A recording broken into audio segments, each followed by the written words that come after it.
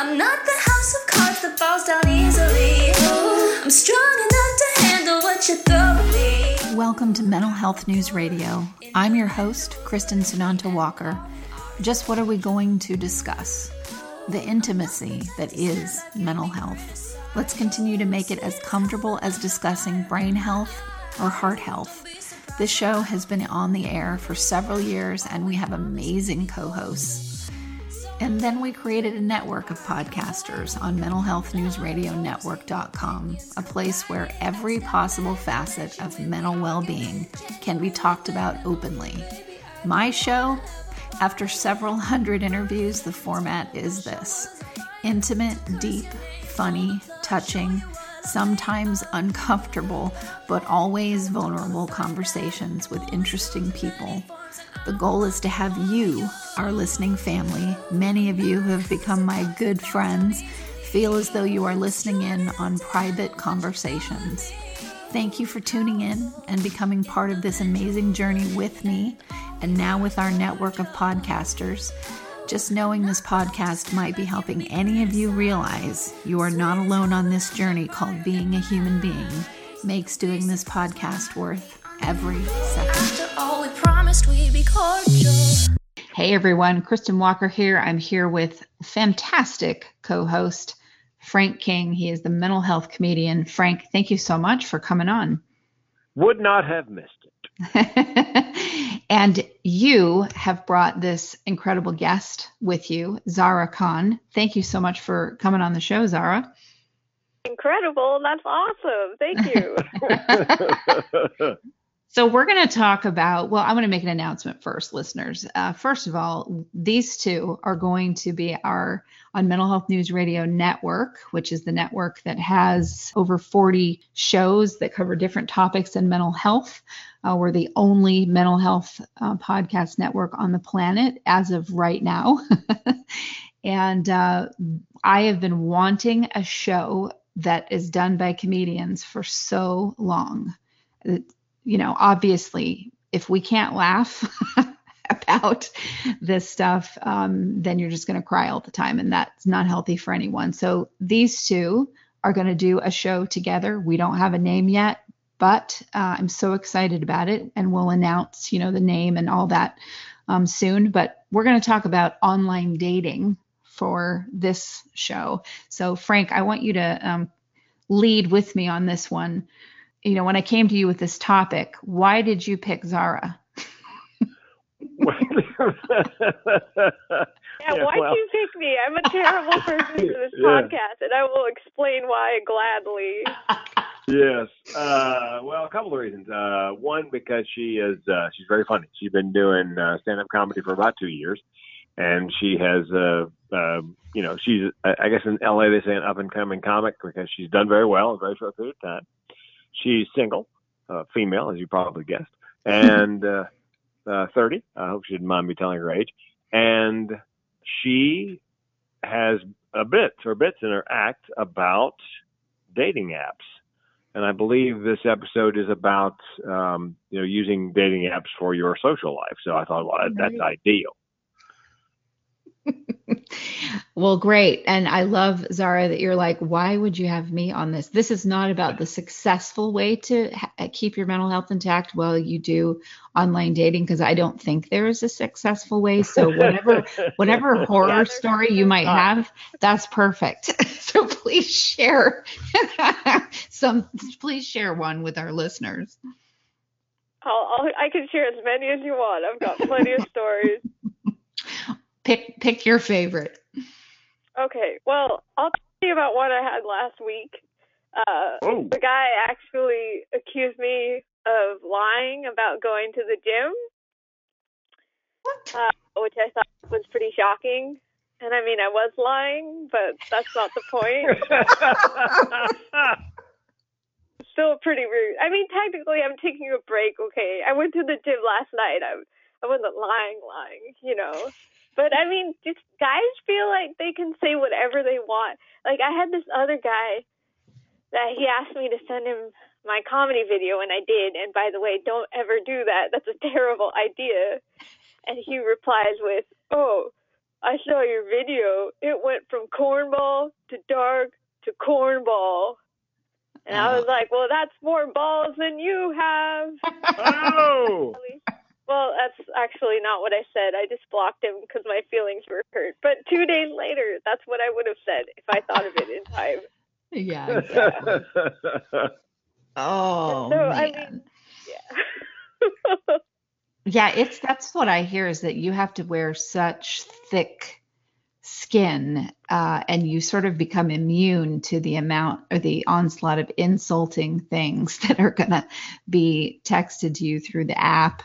And then if one gets through to where you start texting each other from your phones, and they were good enough at like hiding that they're a sociopath to get to your phone number, then you find out later, and now they have your phone number. Yeah. It's not great. To be fair, I have been not great at dating. Like, I've been the reason that dates are bad at times, not on purpose. Like, one time a date seemed well, and then all of a sudden things turned and he wasn't interested anymore, and I asked him if he wanted to meet again. He's like, well, we can text. And then I asked him for feedback. I just stopped it, and I was like, I'm just curious.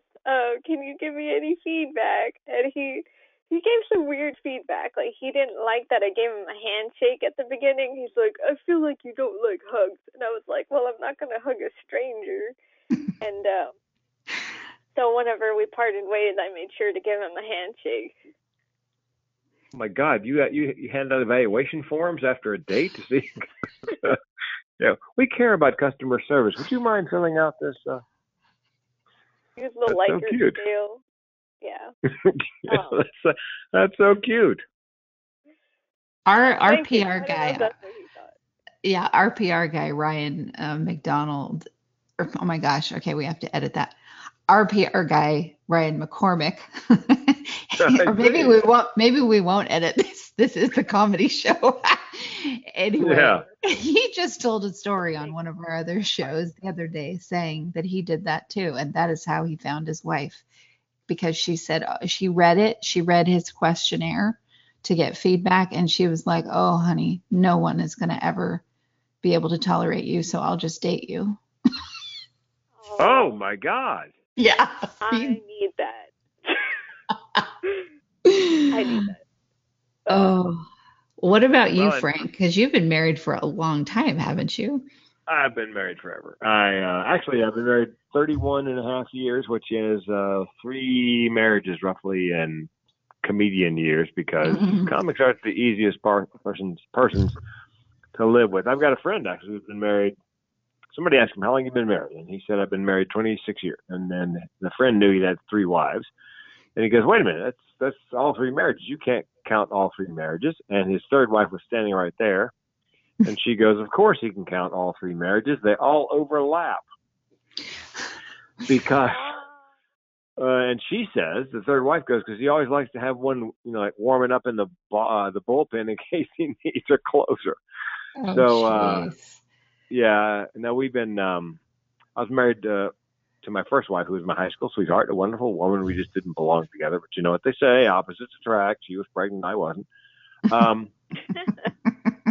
And the thing is, it really wasn't fair to her, because so anybody who dates Zara right now knows she is a comedian. So my first wife, though, we were high school sweethearts, college sweethearts.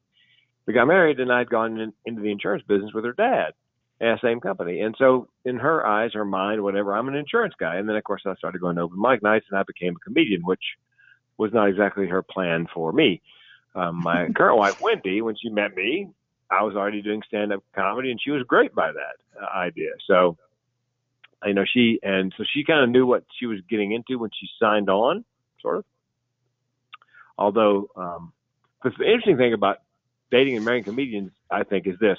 Somebody sees a comedy, goes to a comedy club, sees a comedian, and they fall in love, and they date, and they marry, and it was the comedy club that brought them together. It was what the person did for a living that brought them together. And then as the marriage goes, and the person's gone all the time because, well, that's what comedians do. They're on the road. You're on the road all the time. I can't believe it. Why are you on the road all the time? Wait a minute. you married a comedian. You Right. would you think it was going to change somehow when we got married?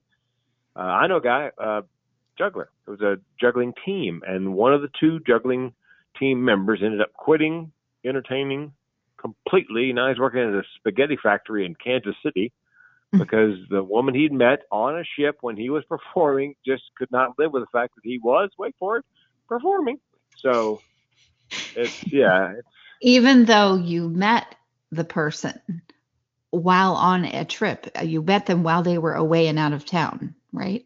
on the ship. Yep. And she was upset because he was gone all the time working on ships. And I here's how my wife feels about it. People go, well, is your wife upset that you're away from home? And of course, she would much rather have me home. She misses me. But my stock response is, yeah, well, the checks arrive at the house. So Right. pretty much.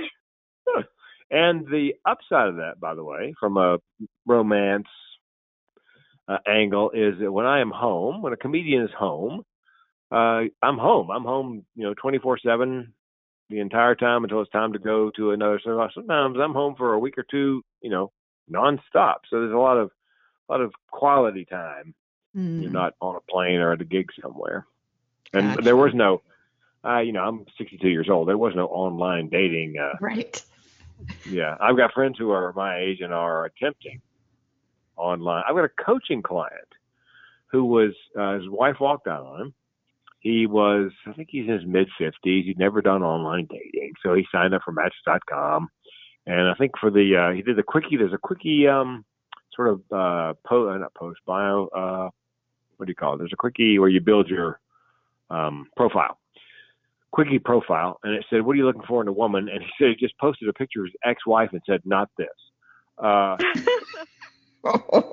man. Well, but the thing was, he was not that creative when it came to corresponding with the women that would respond to his, entreaties like, let's go have coffee or whatever. I don't know exactly how it works, but in the interaction between the two, he started sending me. He goes, well, I sent her this, and copied and pasted the text for me, and I never heard back. And I read it, and I was like, oh God, oh Lord. His name is Curtis, and I said, Curtis, you're so friendly and so forth on the phone, and in these emails, it's like there's this happy Curtis and this creepy Curtis. So I said, look, if you want a solid relationship, you need to send me whatever you're going to put in the message to the woman before you send it. So he started gobbling them together, sending to me. I would take out the creep and send them back. And now he's moved in and bought a house with one of those women he met online, and she has no idea that she's actually living with me. What because Shakespearean How come tale? you don't help me like that, Frank? Yeah. I've been struggling for years, and I you're would be happy. withholding all of this. I'm sorry. I'd be happy. Send me whatever you're going to send the guy first. I'll send it back. I'll fix it. I'll take out the bit about, would you please fill out this evaluation form for my last day because I'd really like to improve my customer service.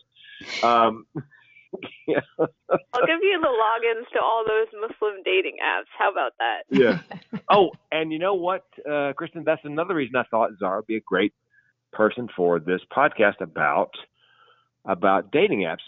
There's a dating app for just about any group nowadays. I wrote a joke that there's one called Farmers Only. It's a dating app for people in the agricultural business. Okay. And my joke is, Farmers Only is good, but you know what I would have called it?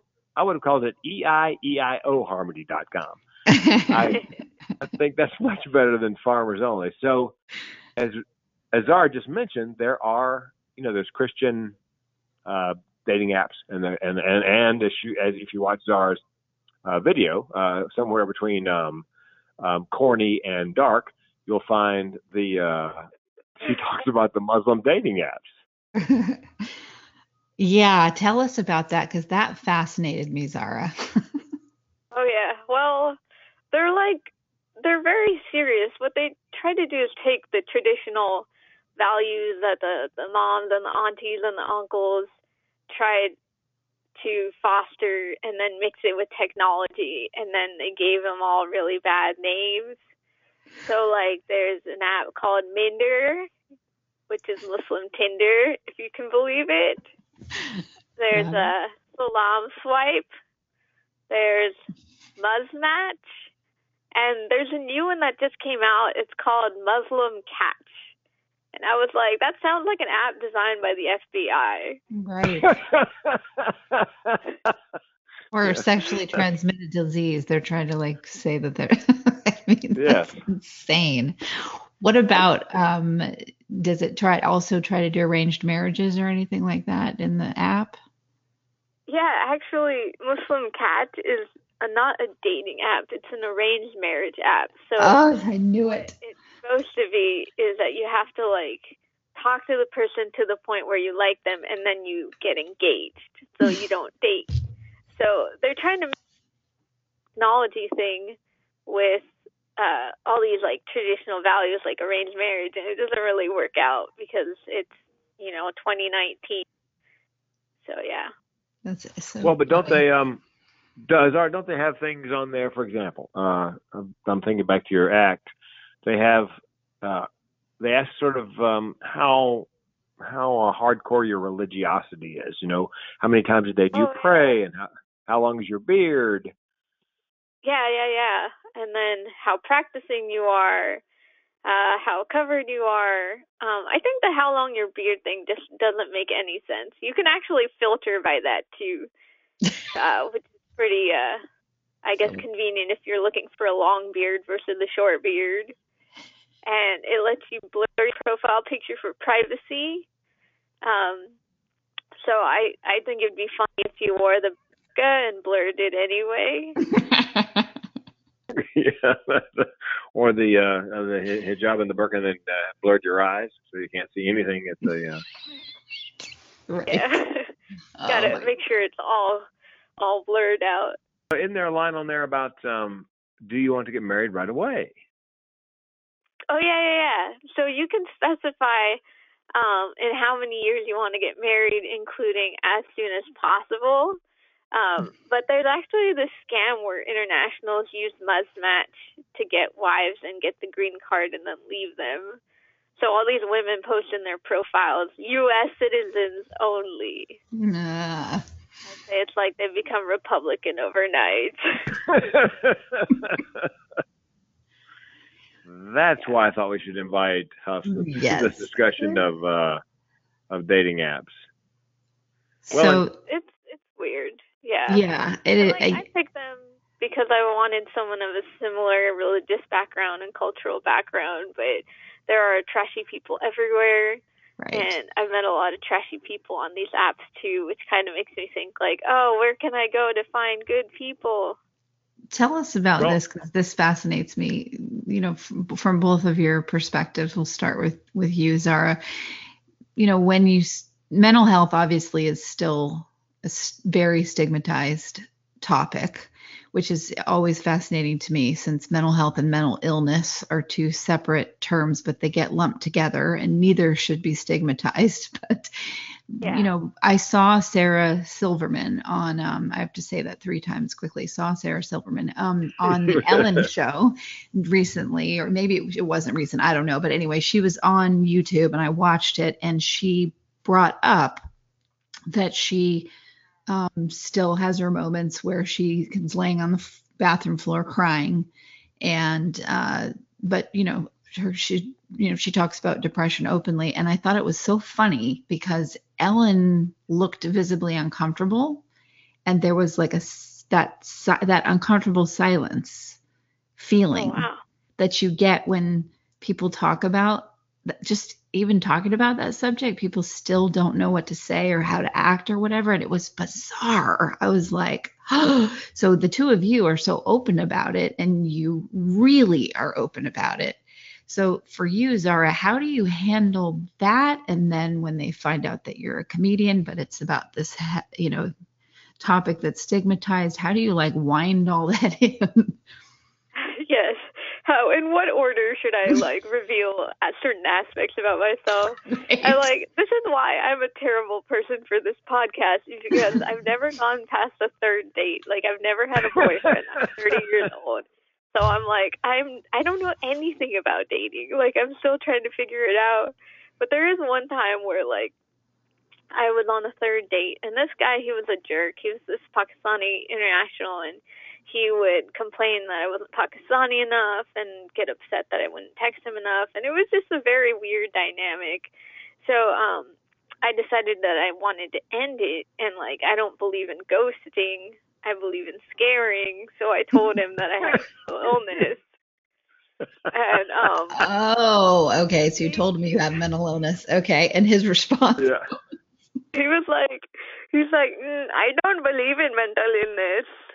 And I was like, dude, it's not a choice.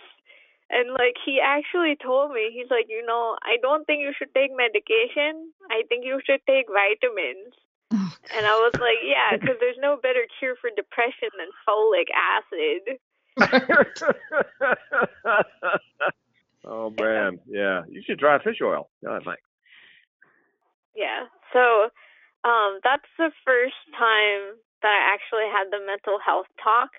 And then I tried keeping the comedian thing a secret for like until I got to know them, but because it's such a huge aspect of my life and I do it every day, that it was really hard to like keep that hidden, because people would be like, well, what do you do in your free time? And it's like, I go to the gym, but like, you only go to the gym like 3 times per week, or I do at least, even though some people have accused me of lying about that. right. But yeah. Yeah. Well, and I think I mentioned to Kristen in an email that your mom had suggested the timing of telling a potential suitor about your mental illness. Oh yeah. I think she was. Yeah. That timing was after we got married, because like she wanted to arrange my marriage for a while, and she was like comparing it to her experience. She's like, what'd she say? Oh yeah. She said she compared it to how she kept her fibromyalgia secret from my dad until after marriage. So she said, well, you should keep your mental illness secret until after marriage. Oh, I'm like, what? That doesn't make any sense, especially since they met at the wedding. They couldn't have talked before that. Yeah. As I said to Zari, the first thing your mom said to your dad was, I do. That was the beginning of the conversation. The fibromyalgia came later. Yeah, I do. Plus, I have fibromyalgia, and it's too late to divorce me. Yeah. Well, and I posted today. It was an article, I guess a blog post that somebody put up about when do you tell the person you're dating that you have depression? How do you time that? And in my case, I told my wife, I think we'd been married 27 years. And I told her in my first TED Talk, although I told her before she saw the TED Talk. I said, look, before you watch the TED Talk, I've got some things I need to tell you. And I ran down the half dozen things, depressed, suicidal, gun in my mouth, because I didn't want her to be sitting there watching it and learning all that as she's eating her cereal and watching the TED Talk. How long had you been married before you did your TED Talk? 27 years. Oh my gosh. Okay, I had to verify that that's what I heard. How on earth? I didn't tell anybody. Oh, that is so interesting. I mean, you were telling people in your comedy shows, right? No, I told no one. I had any idea. Okay. Friends, family, there's a reason I have a Screen Actors Guild card. I'm a great actor. Haven't I told you the story about my audition where I let the dark part of my personality shine through? Because I've never really let anybody see that part of my personality has been trying to kill me for years. I got an audition for a show called Leverage, and the part was of a hired killer, an assassin, a former CIA, MMA, like Dwayne "The Rock" Johnson, only gone bad character. And I weigh 165 pounds soaking wet, and I'm the sweetest guy on the planet. Nothing about me screams assassin. So I thought, I could let that part of my personality that's been trying to kill me show through at the audition, and I could get the part. It's kind of a Nicolas Cage approach where you get into character before you go in the building, and you don't break character until you come out. And so I had a great T-shirt, jeans, kind of tight T-shirt, and I went to Big Lots and got some badass looking military sunglasses. And I decided I wouldn't take them off, so I go in, sign in. I go in for the audition. There are two women, and I don't know if you've ever been to an audition, but the casting people read the other person's part, and they're playing the part of a professor who has a file that the assassin wants, and the assassin has his son. And so one of the two women says to me, I'd like to trade this file for my son. And I say, I'd like to sleep with Heather Locklear, but I think we're both going to be disappointed. And that wasn't the line, but that's the gist of the scene. And then the woman said to me, now, oh, great. Take off your sunglasses and do it again.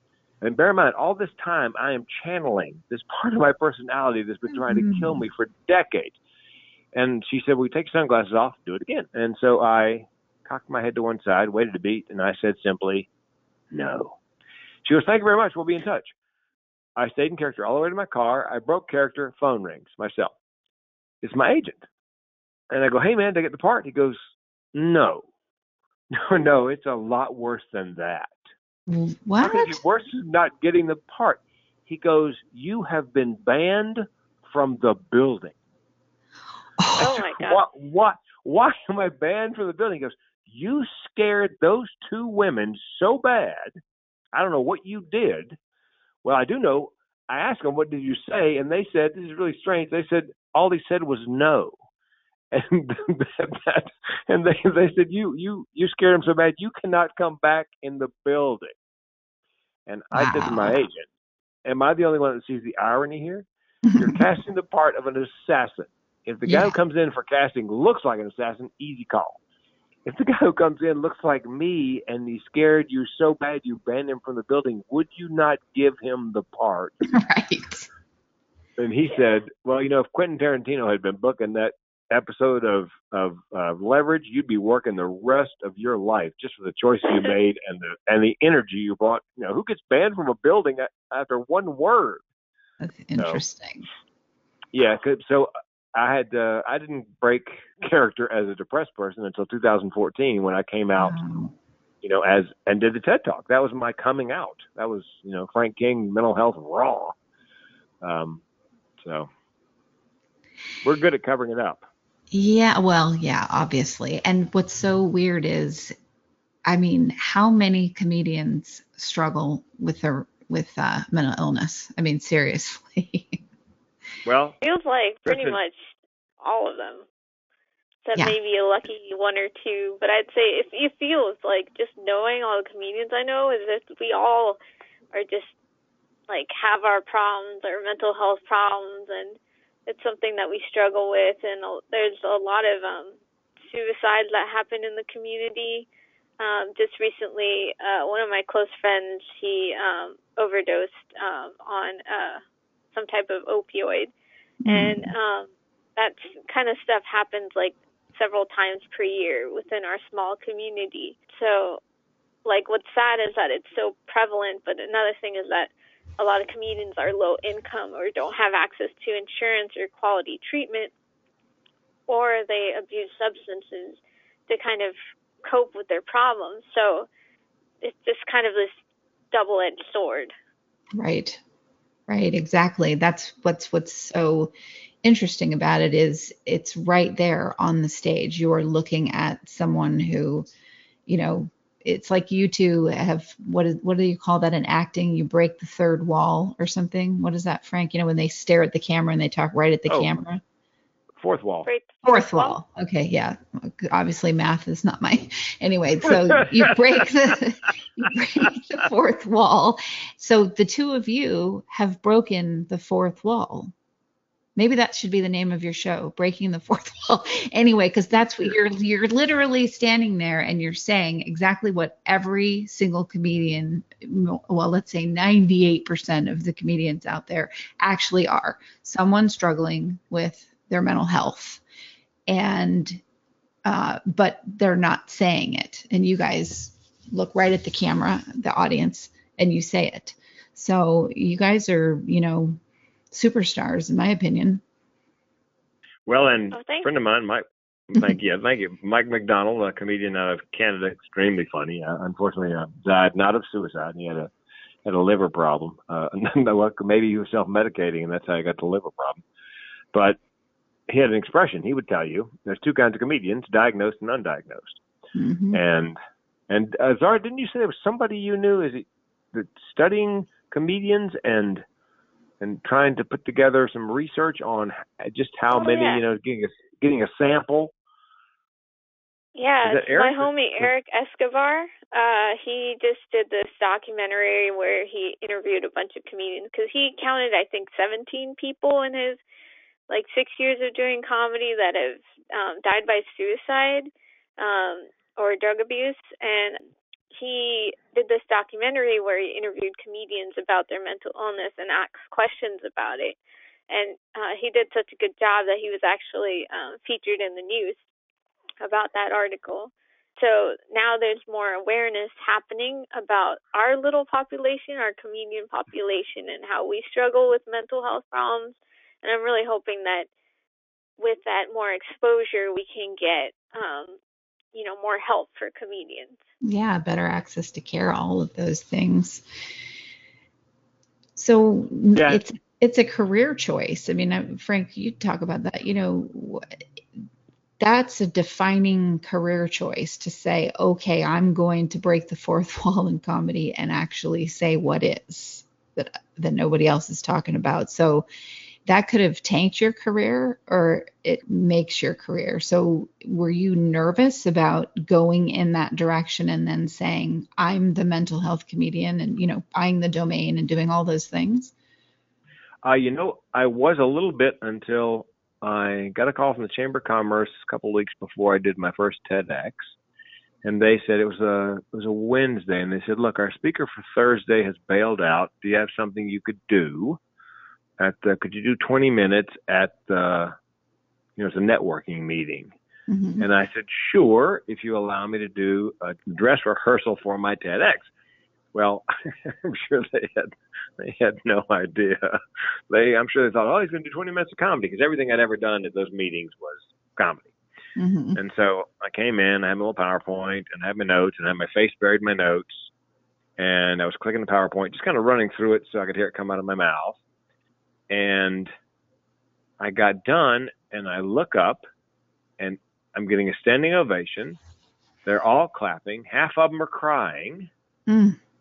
And I thought, oh, dear God, I think I may be onto something. That's the beginning of realizing that, the theme of the TED Talk finally became, how do you start that conversation? Right.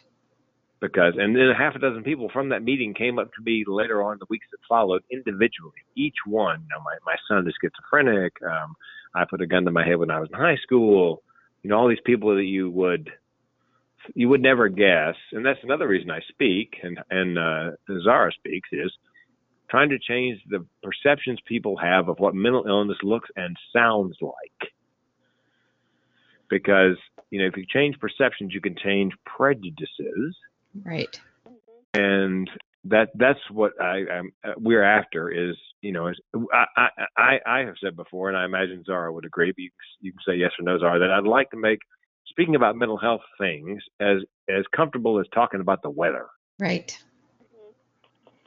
So that was a moment. And then when I got up and I came out on stage, and bear in mind at that point, there's a 30-day lag from the time you do a TEDx until the time they put it up on YouTube. So I still had told my wife, I waited till the day it posted on YouTube, and she's about to hit play. Hold on.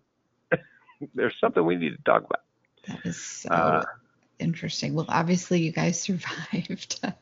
Yeah. Well, she's, she was on the road with me for 2,629 nights in a row, nonstop. When we were, I did comedy clubs. We didn't have a home for 7 years. And she was on the road with me the entire time. And that's the kind of thing either makes or breaks a marriage. Because we used to joke that when we had a forerunner. If you get upset at each other, the only place you have to go at that point is the back seat. Right. I'll be in the back seat if anybody needs me. And then we did the bankruptcy. And again, bankruptcy is something that either makes or breaks a marriage. And she's, she hung in there, and we hung in there. And so it's, she's an amazing, and by the way, one of the benefits of bankruptcy, if there are such things, is that you are allowed to drill down to what you need versus what you want. Yep. Yeah, housing, food for the animals, clothing, that's electricity, pretty much it. Yeah. You become a minimalist, which in my opinion is a much easier, less stressful way to live. Zara, yeah. So Zara, for you, what was the decision point for you to say, I'm going to openly talk about this and even have a domain, mentally-chill.com and really make this myself known about this particular material? Yeah, I appreciate you asking me that, because what happened was that my TED Talk is called Relapse as Part of Recovery, because I relapsed so often in my mental illness that caused me a lot of pain and suffering. So, for example, after college, I was able to graduate from Harvey Mudd College, which is an engineering college in Southern California. But afterwards, I got fired from 3 jobs. I was very unstable. I was very suicidal. Yeah, that's quite the relapse. And I just felt so alone because I never talked about my mental illness because I was so ashamed of it. I thought it was part of me. I thought it was personal. And so I took this class through NAMI, the National Alliance on Mental Illness. And for the first time, I got to open up about what happened to me to people that just understood, because this class was only for people with mental illness. And that changed my life to the point where when I graduated from that class, I didn't have any suicidal thoughts anymore. And I realized that I need to give, what helped me with my recovery is that I gained a voice. I was able to talk about my symptoms, and I was able to just grow from it and see that it's not it is an illness, but it's also a strength. Yes. So as I graduated from that class, I decided to talk to my friends one-on-one and share my story and tell them, I have mental illness. This is something I struggle with, and, things like that. And that's why my second TED Talk is going to be about how to share you have mental illness, because it's such a difficult topic to talk about that I found that speaking from a place of recovery and strength, and when I was doing well, I had 100% great reception from everyone I talked to. And then I started working in the field, and I started sharing as a peer mentor, sharing my story with other people who were struggling with their mental illness and doing very poorly at the time. And I saw the impact that was making, that I started to realize that I need to share my story because I need to have an impact on a larger scale. Yes. And so through my personal experience and through seeing the impact of my words on the people around me, I realized that, not to toot my own horn, but I have a gift that I need to share with people. So, yeah, that's it. I totally get it. Listen, I think about this, how many shows do I do a week, and why do I do this network, and why do I have multiple shows that I'm hosting on the network? Because I need a lot of mental health information because it feeds my soul.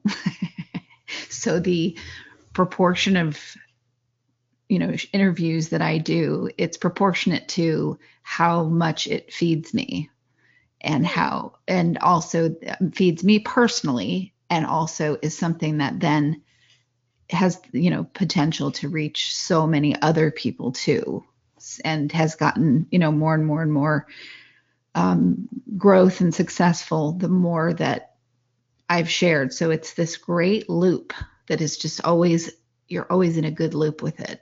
Thing is, what's great about mental health is that I have found too is I can talk when I'm not doing so hot with it, and it's accepted here. I can say, listen, November's coming, your listeners, you're going to start hearing me kind of dip and struggle a little bit more with shows because I do deal with seasonal affective disorder, but I'll still be doing shows. And so I feel like in that way, I'm sort of breaking that fourth wall too, where I'm like, I'm not pretending on this podcast to have my shit together like all the time. I mean, sometimes I don't, and I do an interview anyway, because that's real life. I'm not going to call in sick. I can't. No. This is my career. So I'm going to do them anyway, because isn't that real life? Don't we you have mental illness, you do the best you freaking can, Well, and I got to tell you, every now and then I like to screw with normal people. I was doing neurotypicals, yes. Yeah, exactly. I was in Sacramento. I did a couple of trainings, suicide prevention, workplace health and safety issue, and I called the Uber guy, and Uber guy came, and I thought I just was in kind of a frisky mood because people always ask you perfunctorily how you doing. So every now and then, as I said, I like to screw around with normal people. So I get in the car. And, we can see each other's eyes in the rearview mirror. And he goes, "Hey, man, how you doing?" And I said, "I'm depressed and suicidal." And he's quiet for about a block. And then he looks in the rearview mirror and he goes, what am I supposed to say to that? I said, "Do you really want to know?" And he goes, "Yeah." I go, "You're supposed to say, do you have a plan?" And so he goes, do you have a plan? And then there's this pause and he goes, "And does it involve Uber?" Oh my God. Oh, I said, "Man, I know comedians don't write that fast." That's, Can I brag about Zara a little bit? I turned her over to my college agent. I talked to the other podcasters about colleges. I recommended Zara to my college agent. And lo and behold, she got picked up, and then they submitted her for the Northern Plains College Regional, and her first one ever, and she's going and doing it. That's sweet. And what's your tagline, Zara? From victim to something, or from victim to champion of recovery. Yeah. I don't know, something like that. I don't know. I should probably do my own better, but yes, from a victim of my illness to champion of recovery. There we go. That's it. And she and I are doing the TEDx. That's the one she was talking about coming up in about I guess a couple of months. We'll be doing that together in Los Angeles. So yeah, she's a rock star in the TEDx world, in the college world, and going to take comedy by storm. So that's fantastic. We met at a NAMI function, National Alliance Mental Illness, Orange County. I was the keynote speaker that night. And this petite young woman comes up sort of shyly and says, I'd like to be a stand-up comedian, which I get occasionally. And I said, "Well, do you have any video?" And she goes, "I have a video of my first open mic." I said, "Okay." So she sent it to me. And of course, I've talked about this before, that I can watch something and watch the open mic. And even if the audience is not, we talked about this, not reacting. Yes. I'm watching the person, and for the first time of an open mic, it was a little disorganized, and but you could just see there was some there. The gift, and that was that was about 2 years ago, and she has done remarkably well in a very short period of time because she's bright and she found her voice. Her jokes are about her life and her frustrations, messes, and stresses. And, it's in a world of penis jokes at open mics. Right. And I think even one night you said, Zara, "Look, I don't know that I have anything to talk about because I don't have a penis." Because everybody who's gone on before her had been talking about that particular organ. Penis. God. Yeah. Yeah, that is true. I was like, I don't have any dick jokes. What am I gonna do? Yeah.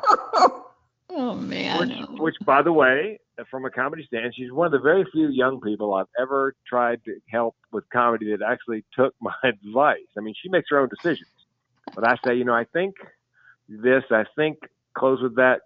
Change this word. No, that's a great joke. Just trust me. And she makes her own calls. But obviously, she's been choosing well because she's doing very well. That's fantastic. It's awesome to have a mentor, isn't it, Zara?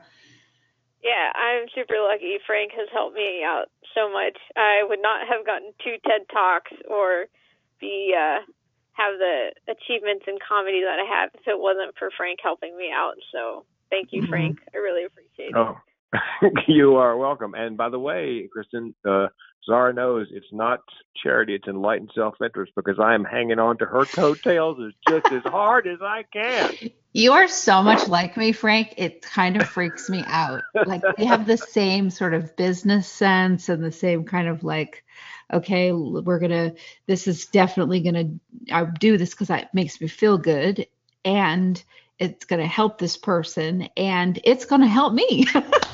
Yeah. It's like a self-serving altruist. I don't know what it would be called. Not a narcissist. Thank you very much. But we're way too altruistic for that. But it's that, I don't know. I just had a young woman today who's going to do a podcast on our network called Suicide Nation. And she is a counselor that's out there working on a Navajo reservation and in the trenches. And she was pitching her show, and budget is super, super slim. And I was like, we'll make it work. This is so great what you're going to talk about. Who talks about this? Who is talking about mental health, in terms of, that's the kind of stuff where I'm like, oh, this is so great. I want to help her. She's amazing. She's doing incredible work. It's often thankless, and yet she wants to talk about it. It's going to be a spiritual growth experience for her to do podcasts. It'll fill her soul, which will make dealing with the job stuff easier. And nobody talks about this subject. That just rounds out our network even more. You know what I mean? Yep. I know we're going to close, but I'm so excited about that. I just want to publicly thank both of you for agreeing to do it. It is supporting the network, because as your stars rise, you're going to remember that Mental Health News Radio Network helped, and that helps me with my mission, and that helps every other podcaster on the network. So thank you both for doing this. I love it. We are delighted to be involved. Yeah, for sure. Awesome. Well, Zara, everybody knows where they can find Frank, thementalhealthcomedian.com. Where can they find out more about you? Okay, so you can go to my website, mentallymuslim.com. That's MENTALLYMUSLIM. I don't know, I'm pretty fatigued after this podcast, so I'm struggling with that. Or you can find me on Instagram or Facebook, and my tag is Mentally Muslim. So yeah, feel free to message me anytime. Message me if you heard this radio thing, so we can chat and I get to know you, and follow you back, since I know that's kind of a big thing on Instagram, the follow or whatever it's called. I don't know, but I'd love to hear from you. So message me anytime. Awesome. All right. Well, thank you both for doing the show, and listeners, thanks for tuning in for another episode of Mental Health News Radio. I know, no one likes commercials, but seriously, folks, without the help from these organizations, we could not stay on the air. Please give a shout out to zencharts.com. If you're a mental health or addiction treatment center, you'll want to use their EHR. It's gorgeous, and they're just good people. And also MyGenetics, MyGenetx.com, because knowing your genetic code empowers your mental health treatment. And lastly, CopeNotes.com. We love getting positive messages right to our phones every day from Johnny Crowder. He's the lead singer of Prison, a heavy metal band sharing their music about suicide prevention, addiction recovery, and mental health. See, that was painless. Support them as they support us. Back to the show. Sometimes I'm passive aggressive, but never without good intentions. I heat up and act on my emotions. Thanks so much for listening to Mental Health News Radio. Our podcast can be found on iTunes, Stitcher, and hundreds of other podcast apps. Or you can visit our website at mentalhealthnewsradio.com. If you have a question or would like to be a guest, become a podcaster on our network, or join the amazing organizations that help keep us on the air, please email us at info@mhnrnetwork.com. Get ready for that special goodbye from our resident therapy dog, Miles, and a special thanks to Emily Sohn for letting us use her incredible song, Cordial, for our podcast music. Listen to the full song on SoundCloud at emily.sonne. Don't be surprised when I don't hate on you. After all we promised we'd be cordial. Sometimes in you I can fight.